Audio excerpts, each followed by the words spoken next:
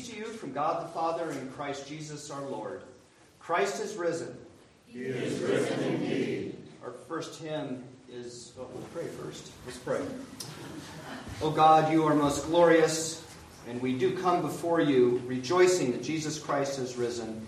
We pray you would fill your church with the power that flows from Christ's resurrection, so that in the midst of this sinful world, it may signal the beginning of a renewed humanity, risen to new life with Christ, and joined with the heavenly host to worship you, the triune God, Father, Son, and Holy Spirit, forever and ever. Amen. Our first hymn is number 273, Jesus Christ is risen today.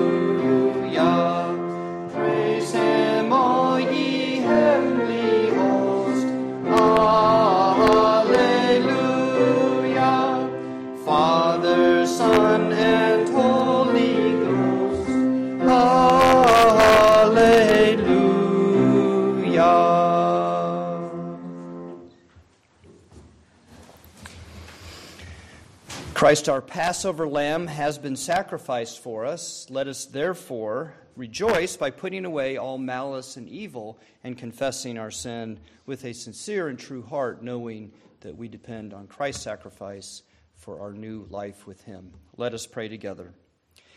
Incline your ear, O Lord, and answer us, for we are poor and needy. Preserve us, O God, and deliver us, for we trust in you. Be gracious to us, O Lord, for to you we cry all the day. You, O Lord, are good and forgiving, abounding in steadfast love to all who call upon you. Give ear, O Lord, to our prayer. Listen to our plea for grace.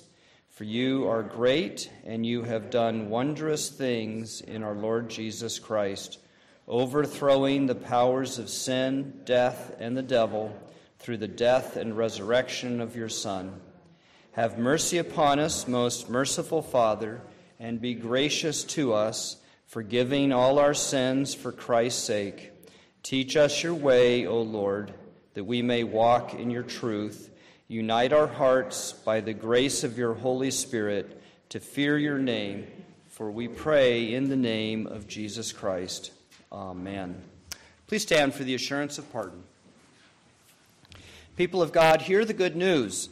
Jesus Christ is the one ordained by God to be the judge of the living and the dead. To him all the prophets bear witness that everyone who believes in him receives the forgiveness of sins through his name. Brothers and sisters in the Lord, I declare to you that all those who have faith in Jesus Christ and do repent of their sin are truly forgiven of all their sin. This is the good news of the gospel. We say together, praise be to God. People of Christ, by his resurrection and faith in him, in Jesus Christ, we are raised into his new life and into a new relationship with God. He has given us the new life of the Spirit, and in that life, he trains us up in his holy life. There is a holiness aspect of this, a holy aspect of this new life with Christ. Training in righteousness, the Scripture calls it. And James says, "Count it all joy, my brethren, when you meet various trials, for you know that the testing of your faith produces steadfastness, and let steadfastness have its full effect, that you may be perfect and complete, lacking in nothing."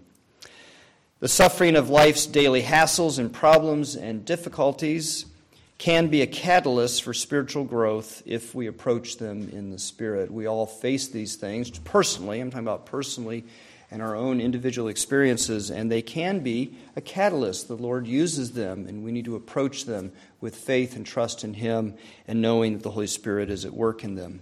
In this way, God trains us up in virtue. There are all kinds of trials that we face every day in our lives: people, work demands, family relationships, health trouble, and so on. These are tests to help us grow in Christian virtue by the work of the Holy Spirit. To grow, in other words, in patience, in fortitude, kindness, compassion, mercy, forgiveness, and love. We can talk about those things. Even now I can say those words, but they don't have much traction in our lives until we encounter the trials and the situations where we must put them into play. That's not something that comes from our own strength, but from the Holy Spirit and the work of God's grace in our life. So when you face such a test, pray and ask God to help you respond according to the virtues of holiness, of the holiness of Jesus Christ, and not according to the old ways, the old practices of sin that used to dominate our lives. This is God's will for us in Jesus Christ, and let us say, Amen. Our hymn is number 285, Jesus, Lord, Redeemer.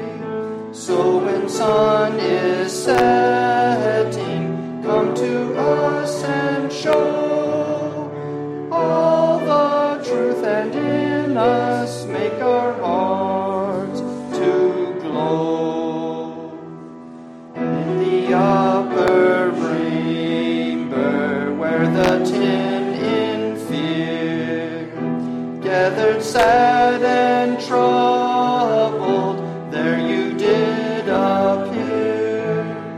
So, O Lord, this evening by our sorrows cease, breathing on a Savior, say I give you peace.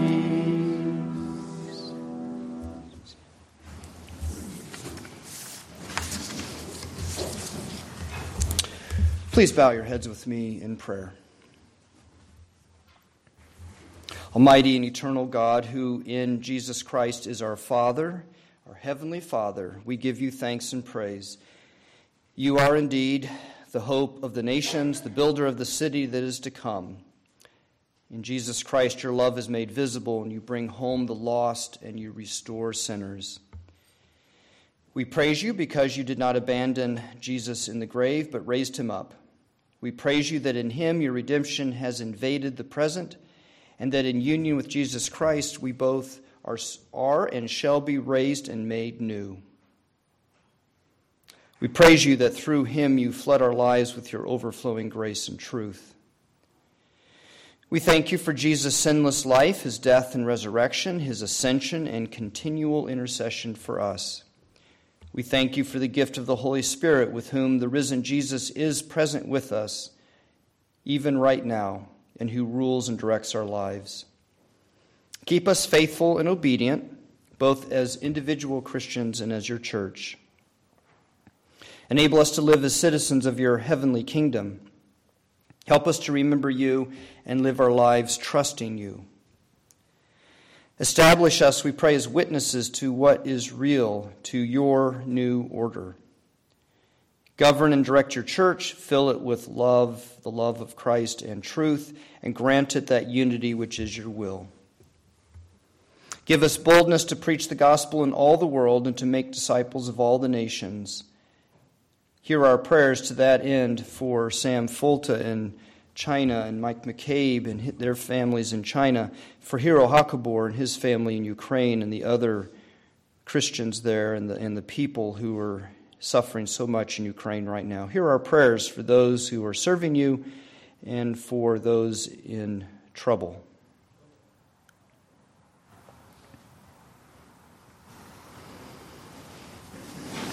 Inspire all the leaders in the church and its members with the Holy Spirit, that by their teaching and their lives they may proclaim the good news of the gospel. We thank you for those who are ordained in the ministry of the church, like Jonathan Cruz and Marcus Jerriman in Kalamazoo, and Jerry Newmeyer in Grand Rapids, and the churches they serve. We pray you would bless those churches to grow, and that you would help them bring the gospel to many in those cities. Give your people grace to hear and receive your word and to bring forth the fruit of the Spirit. Bring into the way of the truth of the gospel all who do not trust you and walk in the way of sin. Hear our prayers for those who do not believe and do not confess faith in Jesus Christ. Hear our prayers for those who come to mind.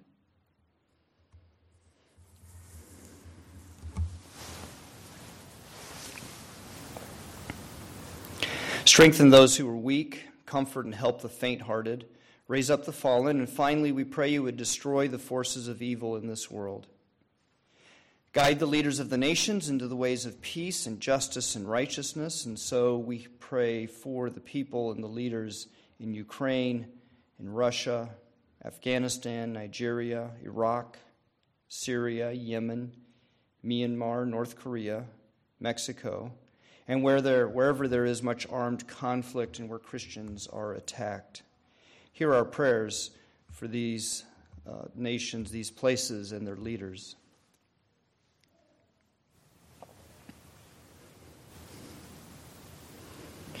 May the leaders of our nation govern with humility under the law and with common purpose for the good. Grant them wisdom, O God.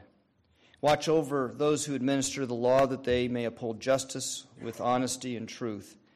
Bless and keep safe your church in our nation. Hear our prayers.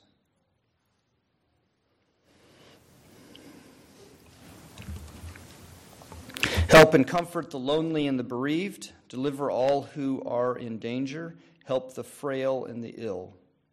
We pray for Luca and Teddy, for Hannah and Terry, Eduardo, Jeff, Fawn, and our friends Scott and Becky, Chris Barker, Kathy, Mrs. Mesner, Angie, Shelley's father, Jamie's mother, Barbara's mother, and Karen.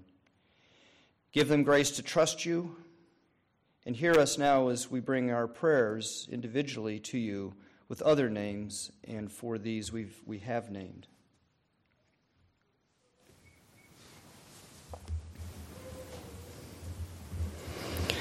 Fulfill now, O Lord, the desires and requests of your servants, as may be most beneficial to us, granting us in this world the grace of your presence and the knowledge of your truth, and in the world to come life everlasting, through Jesus Christ our Lord, who taught us when we pray to say, Our Father, who art in heaven, hallowed be thy name.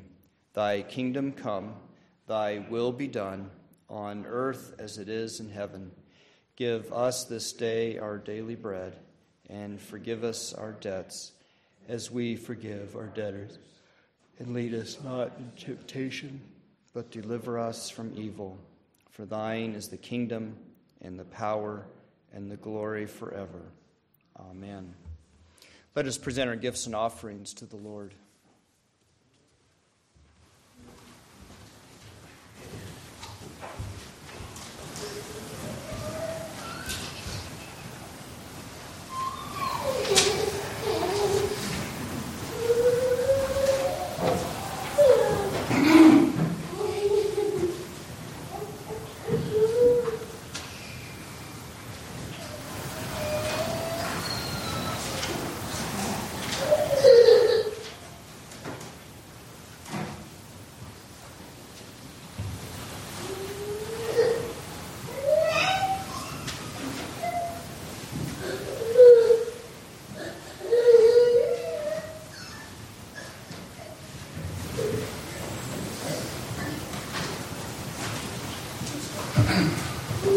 Would you please stand and pray with me the prayer that's printed in the offering, or for the offering printed in the bulletin.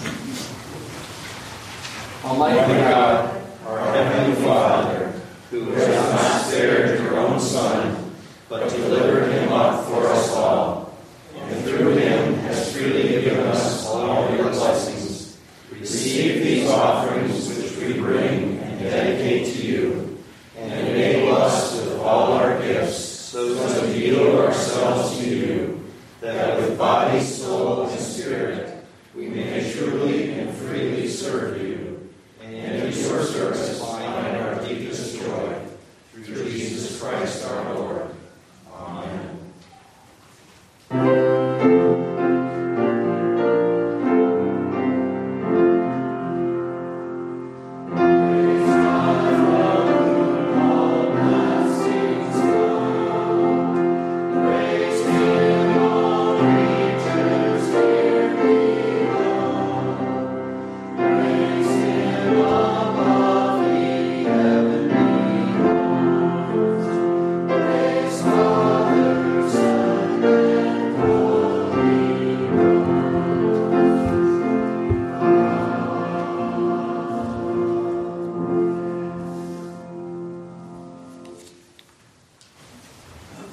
Once again, as we come to the reading and the preaching of God's Word, let us prepare our hearts and minds to receive this God's Word. Let us pray.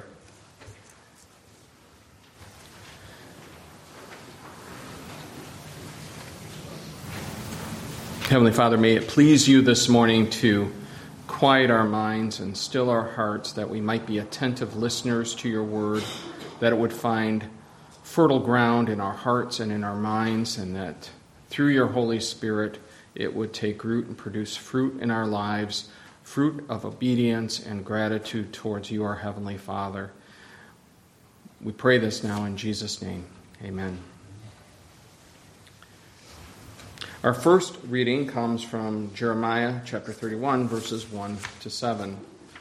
Listen now to God's word.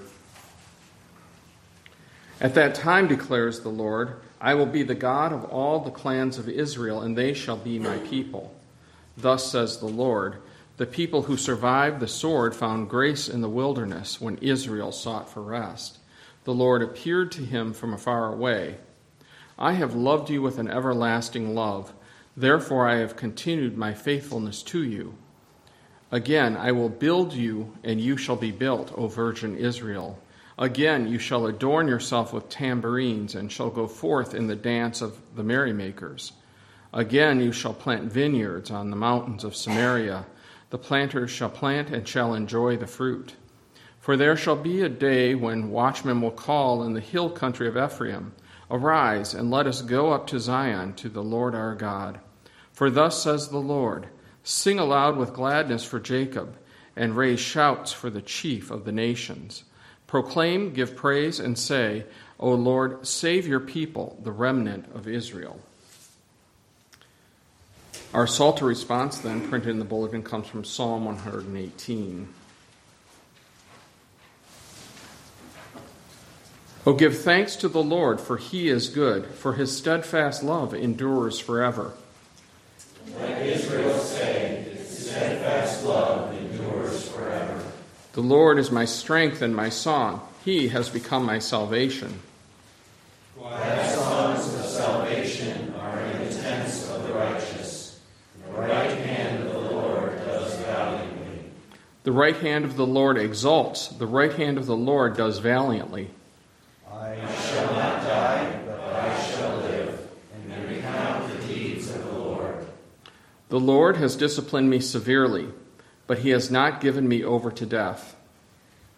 Open to me the gates of righteousness, that I may enter through them and give thanks to the Lord. This is the gate of the Lord. The righteous shall enter through it. I thank you that you have answered me and have become my salvation. The stone that the builders rejected has become the cornerstone. This is the Lord's doing. It is marvelous in our eyes. This is the day that the Lord has made. Let us rejoice and be glad in it. Our epistle reading comes from Colossians chapter 3, verses 1 to 4. Again, God's word. If then you have been raised with Christ, seek the things that are above, where Christ is, seated at the right hand of God. Set your minds on things that are above, not on things that are on earth. For you have died, and your life is hidden with Christ in God. When Christ, who is your life, appears, then you also will appear with him in glory. And finally, our gospel reading comes from the Gospel of John, chapter 20, verses 1 to 18.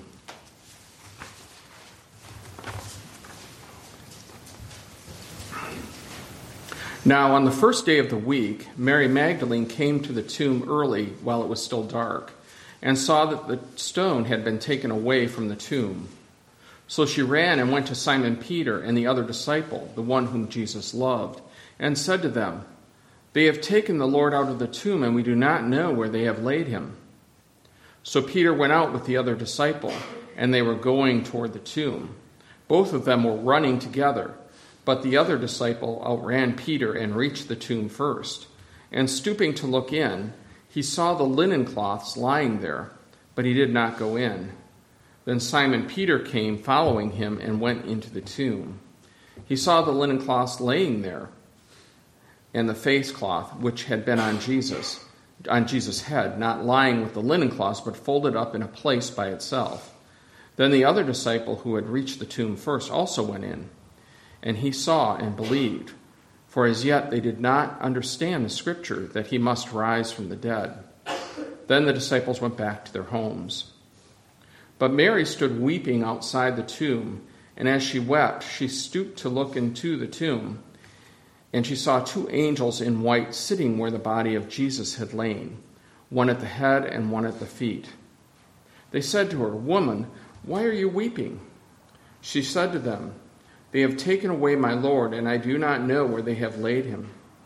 Having said this, she turned around and saw Jesus standing, but she did not know that it was Jesus. Jesus said to her, Woman, why are you weeping? Whom are you seeking? Supposing him to be the gardener, she said to him, Sir, if you have carried him away, tell me where you have laid him, and I will take him away. Jesus said to her, Mary. She turned and said to him in Aramaic, Rabboni, which means teacher.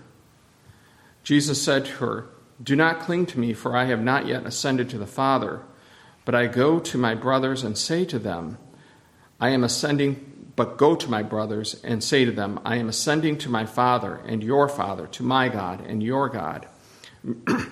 Mary Magdalene went and announced to the disciples, I have seen the Lord, and that he had said these things to her. The word of the Lord. Thanks be to God.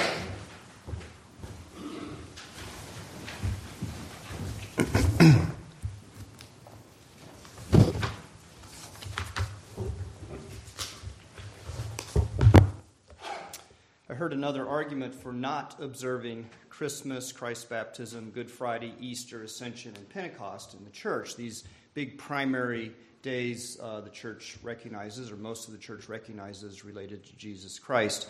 I heard another argument for not observing them. It came from a pastor who said we don't know when these days occurred, and therefore they cannot be rightly observed. He's celebrated. He's basically saying that we need to know the day to do it right. There's been disagreement in the church about what day Jesus was born and what day he died. And if we do not know what day he died, then we cannot know when he was raised from the dead. Not exactly. One way to interpret John's gospel is that Jesus Christ was crucified on Thursday, on the day the lambs were being slaughtered in preparation for the Passover. The other gospels indicate that he was put to death on a Friday, which is the beginning of the Feast of Unleavened Bread. So there are those who will make their case based on the fact that it could be that John is signifying a different day. Although John's gospel is highly theological, and it's very important for John to make clear to us that Jesus is the Passover lamb sacrificed for us. The argument that we do not know the day does not deny that all these things happened. It's not an unbelieving argument like Jesus didn't really die and was not really raised. It simply wants to justify itself for not celebrating them in the church year. It's kind of like we don't do this, and now we're looking for a reason why we don't do it. Now, the early church had another disagreement about the dating of Jesus' death. There were two ways of dating Jesus' death and resurrection. In the 2nd century, there was a debate about whether the church should observe Jesus' death on the actual day it occurred, or whether it should be observed according to another pattern.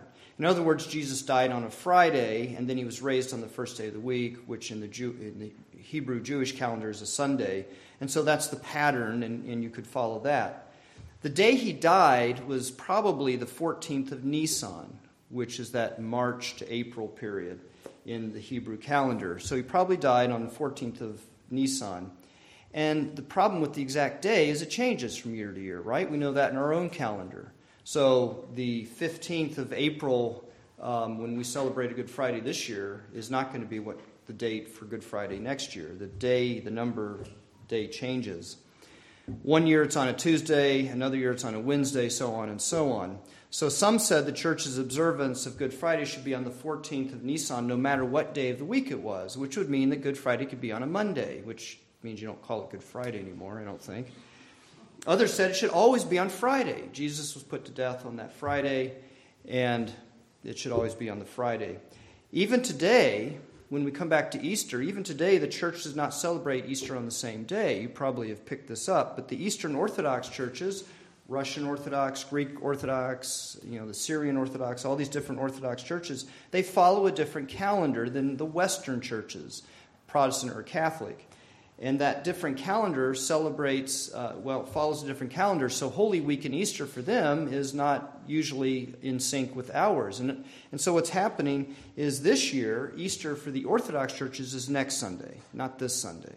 This Sunday is Palm Sunday for them. But obviously we celebrate Easter today. So there are even some differences today about the dating. But here's the point, and we shouldn't miss the point. Whichever calendar the church follows, it does celebrate Jesus' death and resurrection. Even if it's not on the exact day that it happened 2,000 plus years ago, we celebrate what happened to Jesus because these are events. They are the events of Jesus' work of salvation for us, and they determine and shape our Christian life. And so we celebrate them. They are significant. They are crucial for our life as a church and in our Christian life. Now, Easter is a time of exuberant joy in the church. In our gospel lesson this morning, Mary Magdalene and the beloved disciple encountered the risen Jesus Christ. Jesus Christ was raised from the dead. For us Christians today, our worship has a bit more lift in it than usual. The hymns are a little more, bright, you might say. In many churches, more people show up for worship. This is, I think, less and less the case, but it has been the case that sometimes, you have the Easter and Christmas Christians, show up for worship on Christmas and Easter. But the churches would tend to swell on Easter. Cheerfulness spreads from one face to another. And the songs are more boisterous, breaking out with joy. And the church knows these Easter hymns well. We were short pianists, our regular pianists, and so Mr. Caesar was willing to fill in, and I asked him, how's it going? Because he doesn't play. He used to lead worship somewhere all the time, but not as much now. So how's it going? Oh, these are familiar. I know them. He felt good about them, and he's doing great. But you can hear it in the words of these hymns that we all know so well that we love to sing on Easter. Welcome, happy morning, age to age shall say, hell today is vanquished, heaven is won today. And that one is based on a hymn from the 6th century by Venantius Fortunatus. Not the tune, but the words. The hymn is his. Good Christian men, rejoice and sing. Now is the triumph of our King. Jesus Christ is risen today. Alleluia. We sang that, or version of that, first in our worship. And I've always thought those alleluias in there, I don't know if you hear this, but the alleluias in that hymn sound like joyful laughter. Laughing at death. And then there's this one. That Easter day with joy was bright, the sun shone out with fairer light, when to their longing eyes restored, the apostles saw their risen Lord. I've experienced this joy in the church since I was a young boy. I was raised in the church. I was raised in a Christian family. I've never known anything else in terms of worship or trying to live a Christian life. And as a young boy, I remember our sanctuary filled with the people singing, and we were singing these same hymns, and it's a wonderful memory for me. Wherever I've been on the Sunday of Jesus' resurrection, the church has been full of exuberant joy. That is, if they're recognizing Easter. Now, for us Christians, it's a joy that transcends all the problems in our world and in our lives. Peter Leithart sums up these problems well. An elderly woman dies of COVID in a New York nursing home, untouched, uncomforted, surrounded by strangers, dressed like astronauts, forbidden to see her grandchildren except through a plexiglass shield. Our world, where Russian bombs rain down from above while a pregnant woman gives birth to her first child inside a Kiev subway station. In the war-torn, locust-infested Tigray region of northern Ethiopia, boys and girls starve to death before relief can reach their village. Islamist gangs kill and burn their way through villages in Nigeria. In Thailand, the young are kidnapped and initiated into the sex trade. Millions grow up in the brutal worlds controlled by drug lords. Jesus' resurrection rises above these atrocities, and so we worship with great joy in the midst of the death and tragedies of this world. I can tell you that today or next Sunday, Christians in Russia, Ukraine, Tigray, Bangkok, Jerusalem, Mexico, New York City, Beijing, who have suffered through terrible tragedies, will gather and worship the risen Jesus with joy, the joy of Easter. And they're right in the middle of it. It's not that these horrific events are not serious. No one's saying that. They most certainly are. It's not that Christians do not ache and grieve. But we still worship the risen Jesus Christ because the horrendous events in this world are not first. They're not primary. They're not what rises to the top. Not for us Christians. As our lesson from Colossians says, set your mind on things that are above, not on things that are on earth. And it doesn't mean be some kind of a wishful thinker who just sort of thinks about going to heaven and ignores the world. That's not at all what Paul's saying. He's saying if you're hiking, you tend to set your sight on where you're headed, especially if you can see it. And so you set your view on your goal and you head towards that. But it doesn't mean you're not looking around. Make sure you don't trip over rocks and roots and other things. So Paul's not saying that we're to ignore this world and the problems going on. But where's our sight? Where's our vision focused? The risen Jesus fills us with joy even though there is death in the world. And ironically, this joy comes from taking death seriously. It's a huge mistake for Christians to think that we shouldn't take death seriously. Of all things, we take death seriously. The gospel includes Jesus' death. He really died. He died on a cross. And that is what happened before the first day of the week when Mary, Peter, and the beloved disciple came to the tomb. Jesus was crucified, and he bowed his head and gave up his spirit. That's what the Gospel of John says. And his disciples took the body of Jesus, bound it in linen cloths with spices, as is the burial custom of the Jews. And they laid Jesus in the tomb. The reality of death is a necessary part of believing in Jesus Christ. And yet we live in a culture that does not take death seriously. In our culture, we hide death. We cover it up with makeup as it lies in a casket, and we smooth it over with our sentimental memories and our parks. Our cemeteries have become parks. I've mentioned this in other sermons. A long time ago, cemeteries looked like the places of the dead. You didn't really want to go in there, except maybe once a year to remember the death of your loved one. But you typically did not want to go hang out in a cemetery. They were cold, they were dreary, and dark places. There was something sinister about them.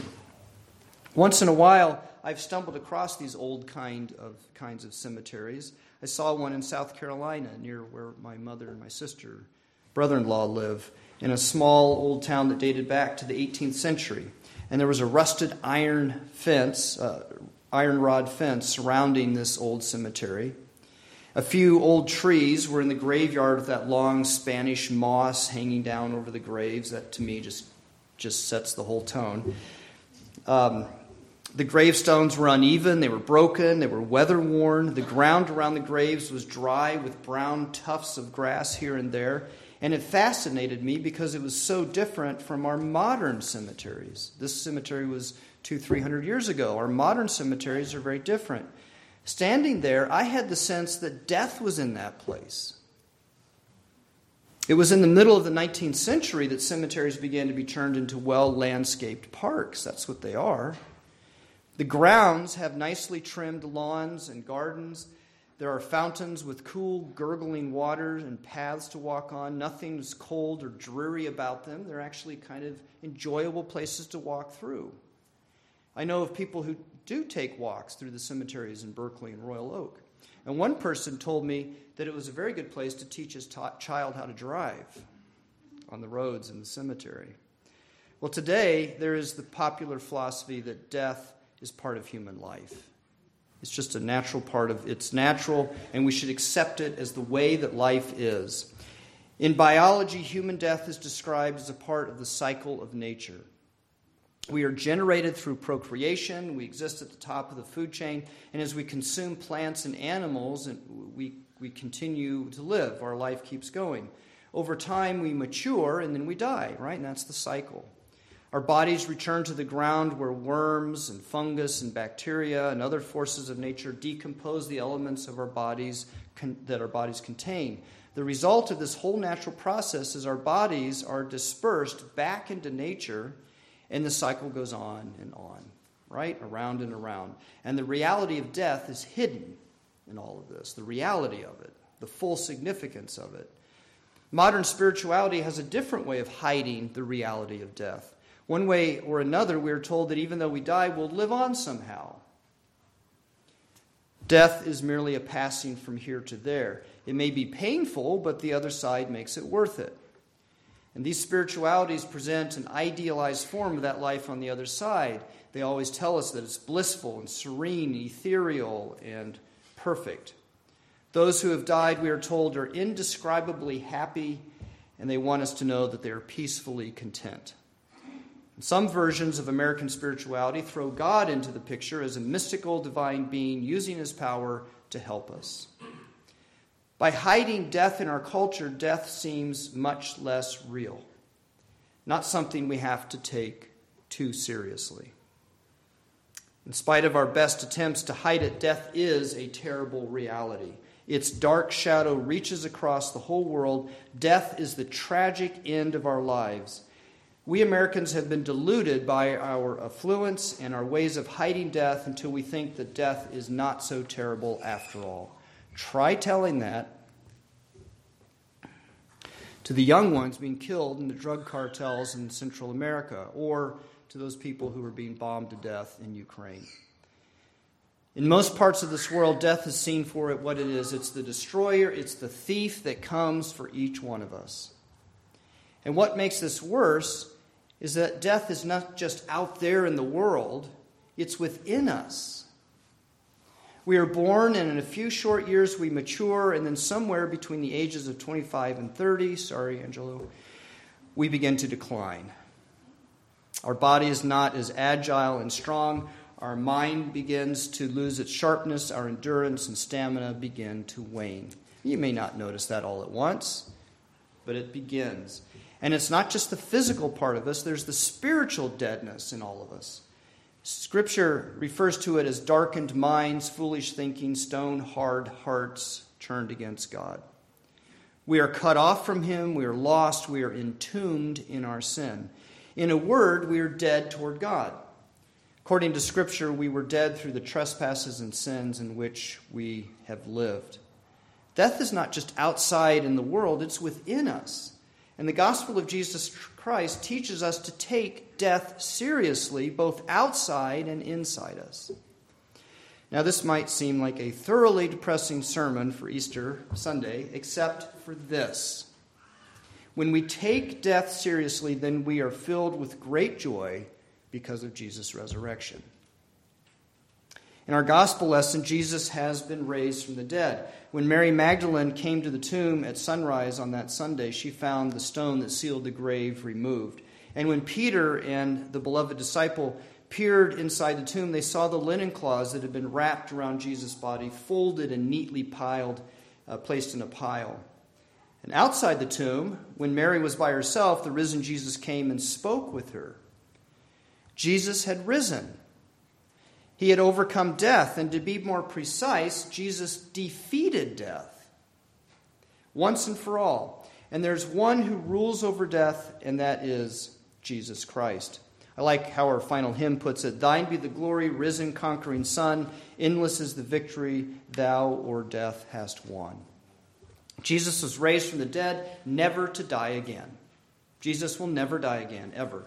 Death shall never come for him because he has defeated death. That's why the grave cloths were nicely folded and placed at one end of the tomb. Here they are, folded, put away, never to be used again for Jesus. They were no longer needed. Jesus overcame death, real death, the full reality of death in this world, and that includes the death toward God that is within us. The full extent and reality of death. And we see this in our story with the beloved disciple and with Mary Magdalene. As soon as they heard the report from Mary, Peter and the beloved disciple hurried to the tomb. And they entered the empty tomb, and our text says the disciples saw and believed. And it wasn't the tomb itself that caused this faith. I think that's a mistake a lot of Christians seem to make, is that, he saw the tomb was empty and therefore he had faith. No, it wasn't because the tomb was empty, it's because Jesus had risen from the dead. The risen Jesus caused his faith. At the empty tomb, the beloved disciple encountered the risen Jesus, but not like Mary did. Jesus did not physically appear to him like he did to Mary. And nevertheless, Jesus had risen, and the beloved disciple encountered him at the tomb. The risen Jesus was present, the disciple couldn't see him. Jesus, raised from the tomb, was not fully seen, but he was really present. Later, Jesus appeared to his disciples in the room. This is another story later on. And to Thomas, he said, "Blessed are those who have not seen and yet have believed." And that was the beloved disciple who went to the tomb with Peter. Even though he had not seen the physical appearance of Jesus at the tomb, he believed. Look at verse 8. He believed even though he had not seen the physical body of Jesus. The beloved disciple's faith sprang from his encounter with the living Jesus. The living Jesus encountered him, and that's why his faith came. Jesus loved him. Jesus loved the disciple before the disciple had faith. At the Last Supper, the Lord's Supper, the Gospel of John says Jesus loved him. And that's how the disciple is identified throughout John's Gospel. The disciple whom Jesus loved. The beloved disciple. That's who it is. It was this encounter with Jesus, risen from the dead, and his love for the disciple that caused faith to rise up within the beloved disciple. The beloved disciple did not believe because of his own ability. He believed because of Jesus risen from the dead. And it was the same with Mary Magdalene, who, although she saw the physical appearance of Jesus, that's not why she believed. She stood outside the tomb weeping. She believed that Jesus was dead. Mary looked inside the tomb and she saw the angels, and they asked her why she was weeping. She was sure that Jesus was dead. Jesus came to her and he asked her why she was weeping, and she told him that someone had moved Jesus' body. She still believed Jesus was dead. And then he spoke her name. And it was not until Jesus called her by name that Mary knew that he was Jesus raised from the dead. Even looking upon Jesus doesn't cause faith. Jesus could stand here right now outside these walls and the whole city of Southfield could see him, and that would not cause faith in and of itself. It's the risen Jesus looking at Mary. It's his seeing us and calling us by name that produces faith in us. It did in Mary, and it does in us. The risen Jesus causes faith to rise up in Mary. The cold, dark death of sin and unbelief within the beloved disciple and Mary Magdalene was overcome by the risen Jesus. And this is precisely what the living Jesus has done with each one of us who have faith in Jesus and believe he is our Savior. We've not seen his physical appearance, nor have we been able to look inside the empty tomb or talk to the angels. And even if we had, these would not have produced faith in us. They might have confirmed our faith if we already had it, but they would not have produced faith in us. What caused us to have faith in Jesus is his encounter with us. He has encountered each one of you who believe. You have not seen him, and yet he is alive and he has come to you. You do not know him until he has called you by name. And when he did call you, faith and love for him arose up in your heart. I don't know how old you were when that happened, but that's how it came. And now you have confessed your faith in him, and you know him. You know he's Jesus Christ crucified and risen. Your faith and love for Jesus is evidence that though Jesus was put to death, real death, he is risen and is alive, and he's ruling in this world. And that's why we Christians are filled with exuberant joy today. That even though death is real, Jesus died and was raised to overcome death in this world and within us. And he has come to us, and we believe. And in a minute, you'll confess that faith again that you've already professed, and we'll say it together. The Christian life depends on the resurrection of Jesus. Jesus, by his resurrection, creates a new life. 2 Corinthians 5, verse 17 says, there is a new creation. Jesus was not raised back into the old life of sin and death. It's not like he was raised up and it's just like he's just continuing on where he left off a few days before. His resurrection begins new life, and it begins in this world. It begins now. Jesus Christ, risen from the dead, motivates us Christians to bring life to where there is horror and death in this world. Now, other people try to make the world a better place. There's even a song about it. I think it's Michael Jackson. Try to make the world a better place. And they have their reasons for why. And some of them do a lot of good things. Yet there is also a kind of fatalism among people today, such as when people say those who are drug addicted will always be drug addicted. So let's give them clean needles. Let's just make it safer and easier for them and leave it at that. Or the participants in the porn industry freely choose to do so, and therefore it's justified because they exercise their will to do it.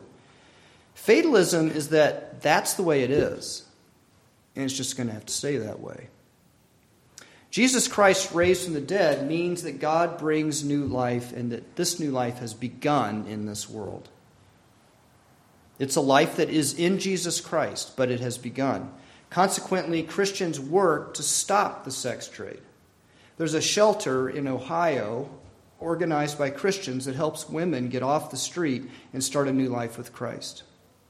Christian priests and pastors pushed hard against the state during the COVID lockdown in order to be able to visit those in nursing homes and comfort them with the presence of Christ. Christians work hard to help people forgive each other, both in the church and outside of the church. We send food to the hungry, and we try to broker peace. Now, non-Christians do some of these things, but we do them because Jesus has risen, is alive, and He's created new life for this world. And therefore, we can work against all the sin and death and evil in this world and in ourselves with complete seriousness and hope because Jesus is risen. He is risen indeed. Let us pray. Almighty God, who through your only begotten Son, Jesus Christ, overcame death and opened to us the gate of everlasting life, grant that we who celebrate with joy the day of the Lord's resurrection may be raised from the death of sin by your life-giving Spirit. Through Jesus Christ our Lord, who lives and reigns with you in the Holy Spirit, one God, now and forever. Amen. Let us confess our faith using the creed in the bulletin. We believe in one God, the Father Almighty, maker of heaven and earth, of all things visible and invisible. One Lord Jesus Christ, the only begotten Son of God, begotten of his Father before all worlds, God of God, light of light, very God of very God, begotten, not made, being of one substance, through whom all things were made, who for us and for our salvation came down from heaven and was incarnate by the Holy Spirit of the Virgin Mary and was made man, and was crucified also for us under Pontius Pilate. He suffered and was buried, and the third day he rose again according to the Scriptures and ascended into heaven and is seated at the right hand of the Father. And he shall come again with glory to judge both the living and the dead, whose kingdom shall have no end. And we believe in the Holy Spirit, the Lord and giver of life, who proceeds from the Father and the Son, who with the Father and the Son together is worshipped and glorified, who spoke by the prophets. And we believe in one holy, Catholic, and Apostolic Church. We acknowledge one baptism for the remission of sins, and we look for the resurrection of the dead and the life of the world to come. Amen. Our hymn is number 267, The Day of Resurrection.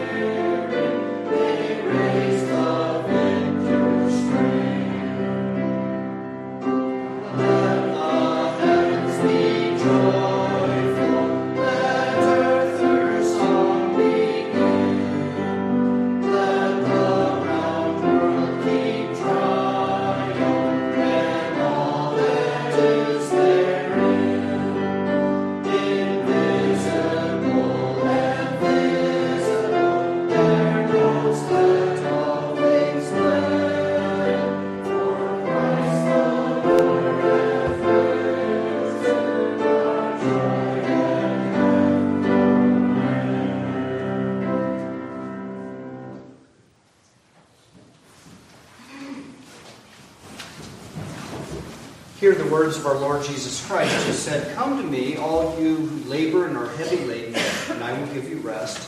Take my yoke upon you and learn from me, for I am gentle and lowly in heart, and you will find rest for your souls.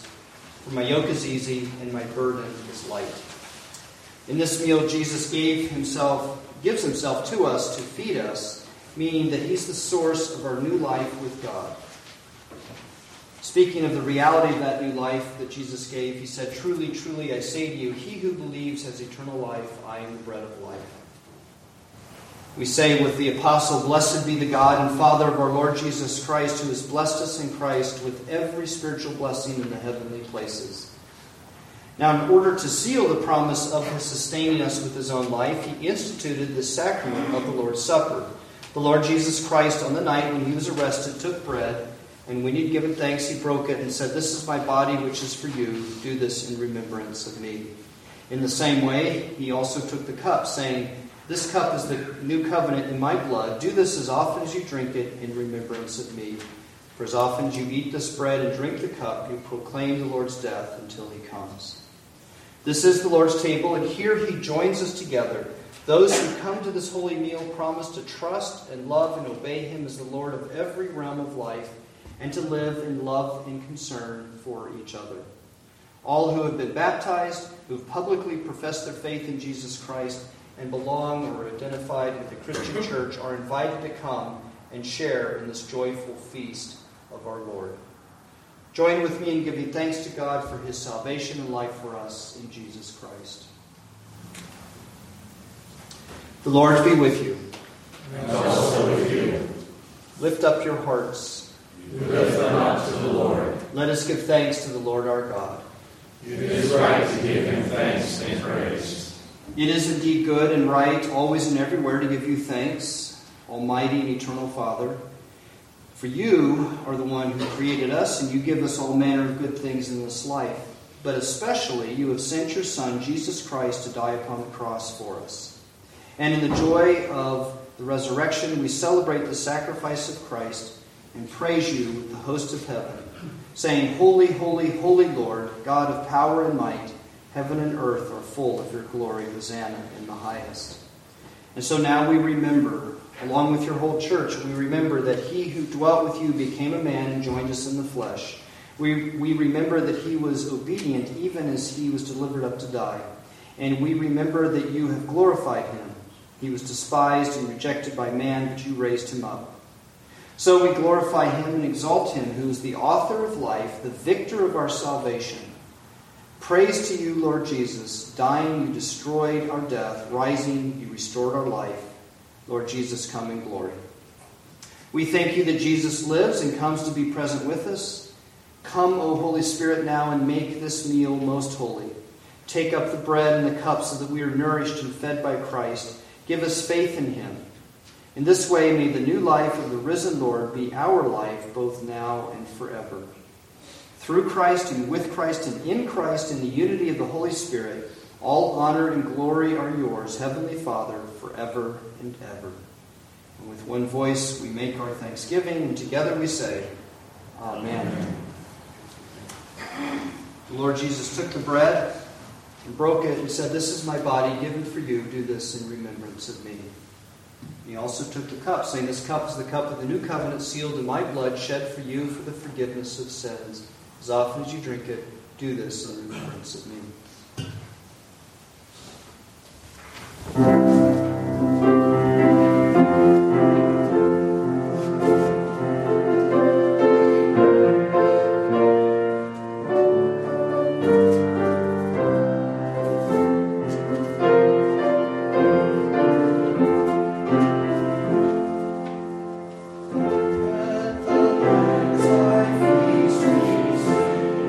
Praise to our victor.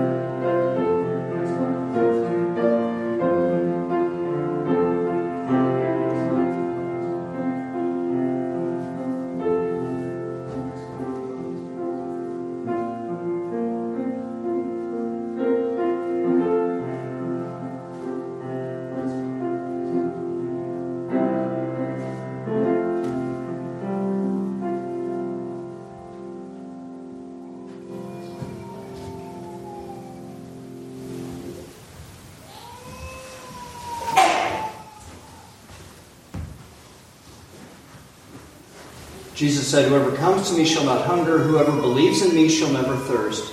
Take and eat this bread and drink this cup, and remember Christ's blood and body given for you." Receive it with faith and thanksgiving. Take and eat and drink.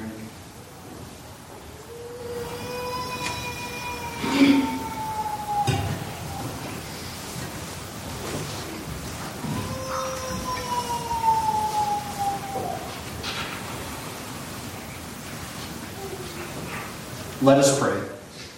Lord God, our Father, through our Savior Jesus Christ, you have assured your children of eternal life, and in baptism have made us one with him. Deliver us from the death of sin, and raise us to new life in your love, in the fellowship of the Holy Spirit. By the grace of our Lord Jesus Christ. Amen. Our final hymn is number 274, Thine Be the Glory.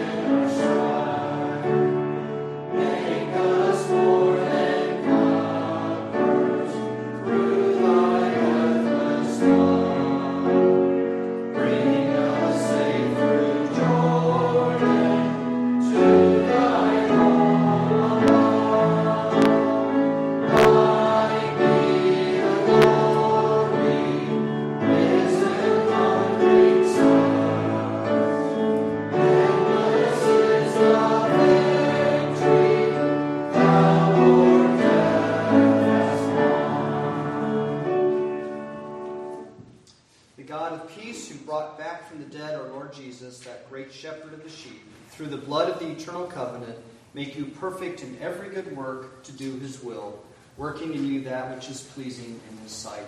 And the blessing of God the Father, the Son, and the Holy Spirit be upon you all now and forever. Amen.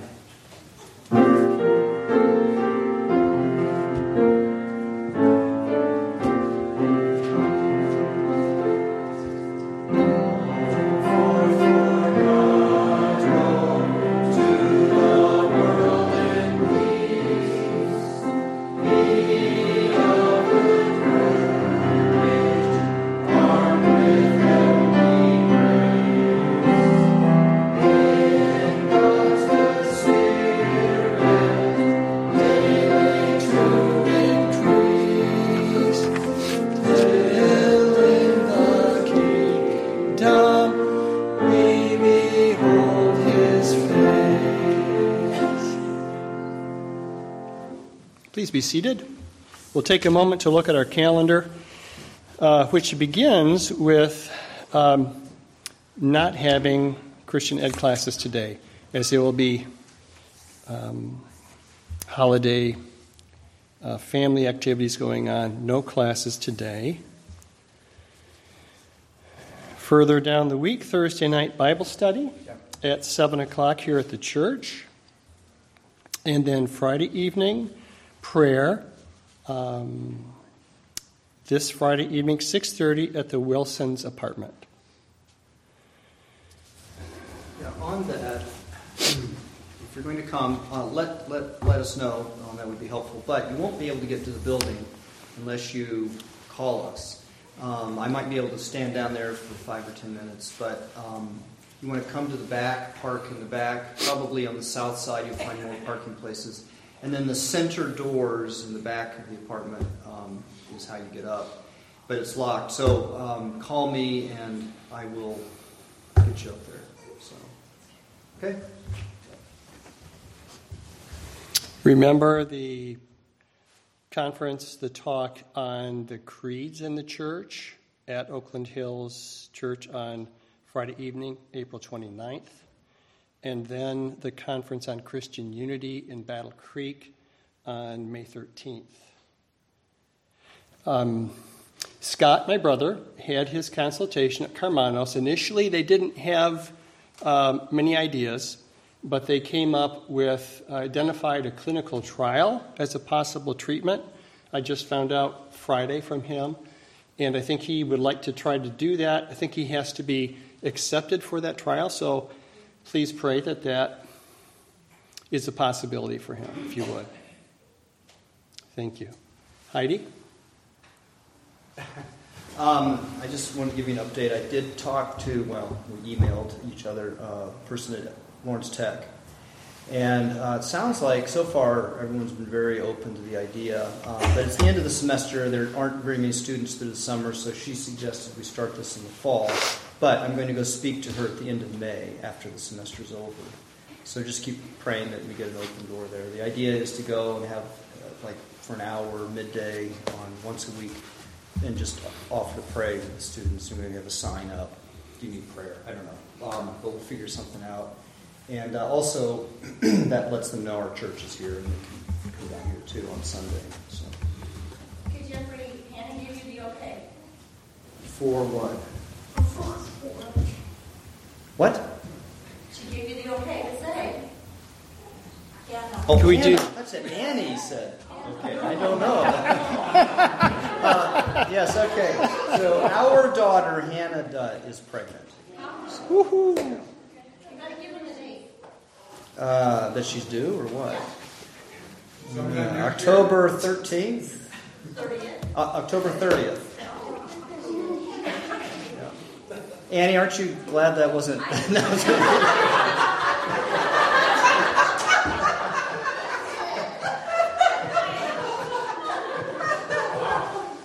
In the future, Annie, you just might want to chat with the elders beforehand. And then I was also going to let you know that another miracle of miracles, I can't believe it, the fellowship hall over at Oakland Hills Community Church is available June 11th in the morning. That's a Saturday morning in June.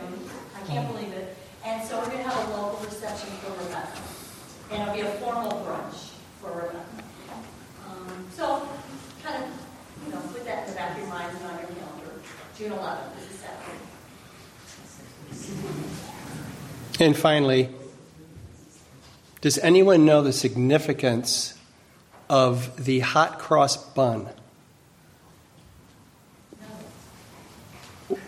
Well, to my delight, I saw them. You shouldn't ask questions you don't know the answer to. I saw hot cross buns. I love hot cross buns in the kitchen. So it has something to do with Easter. The cross is symbolic.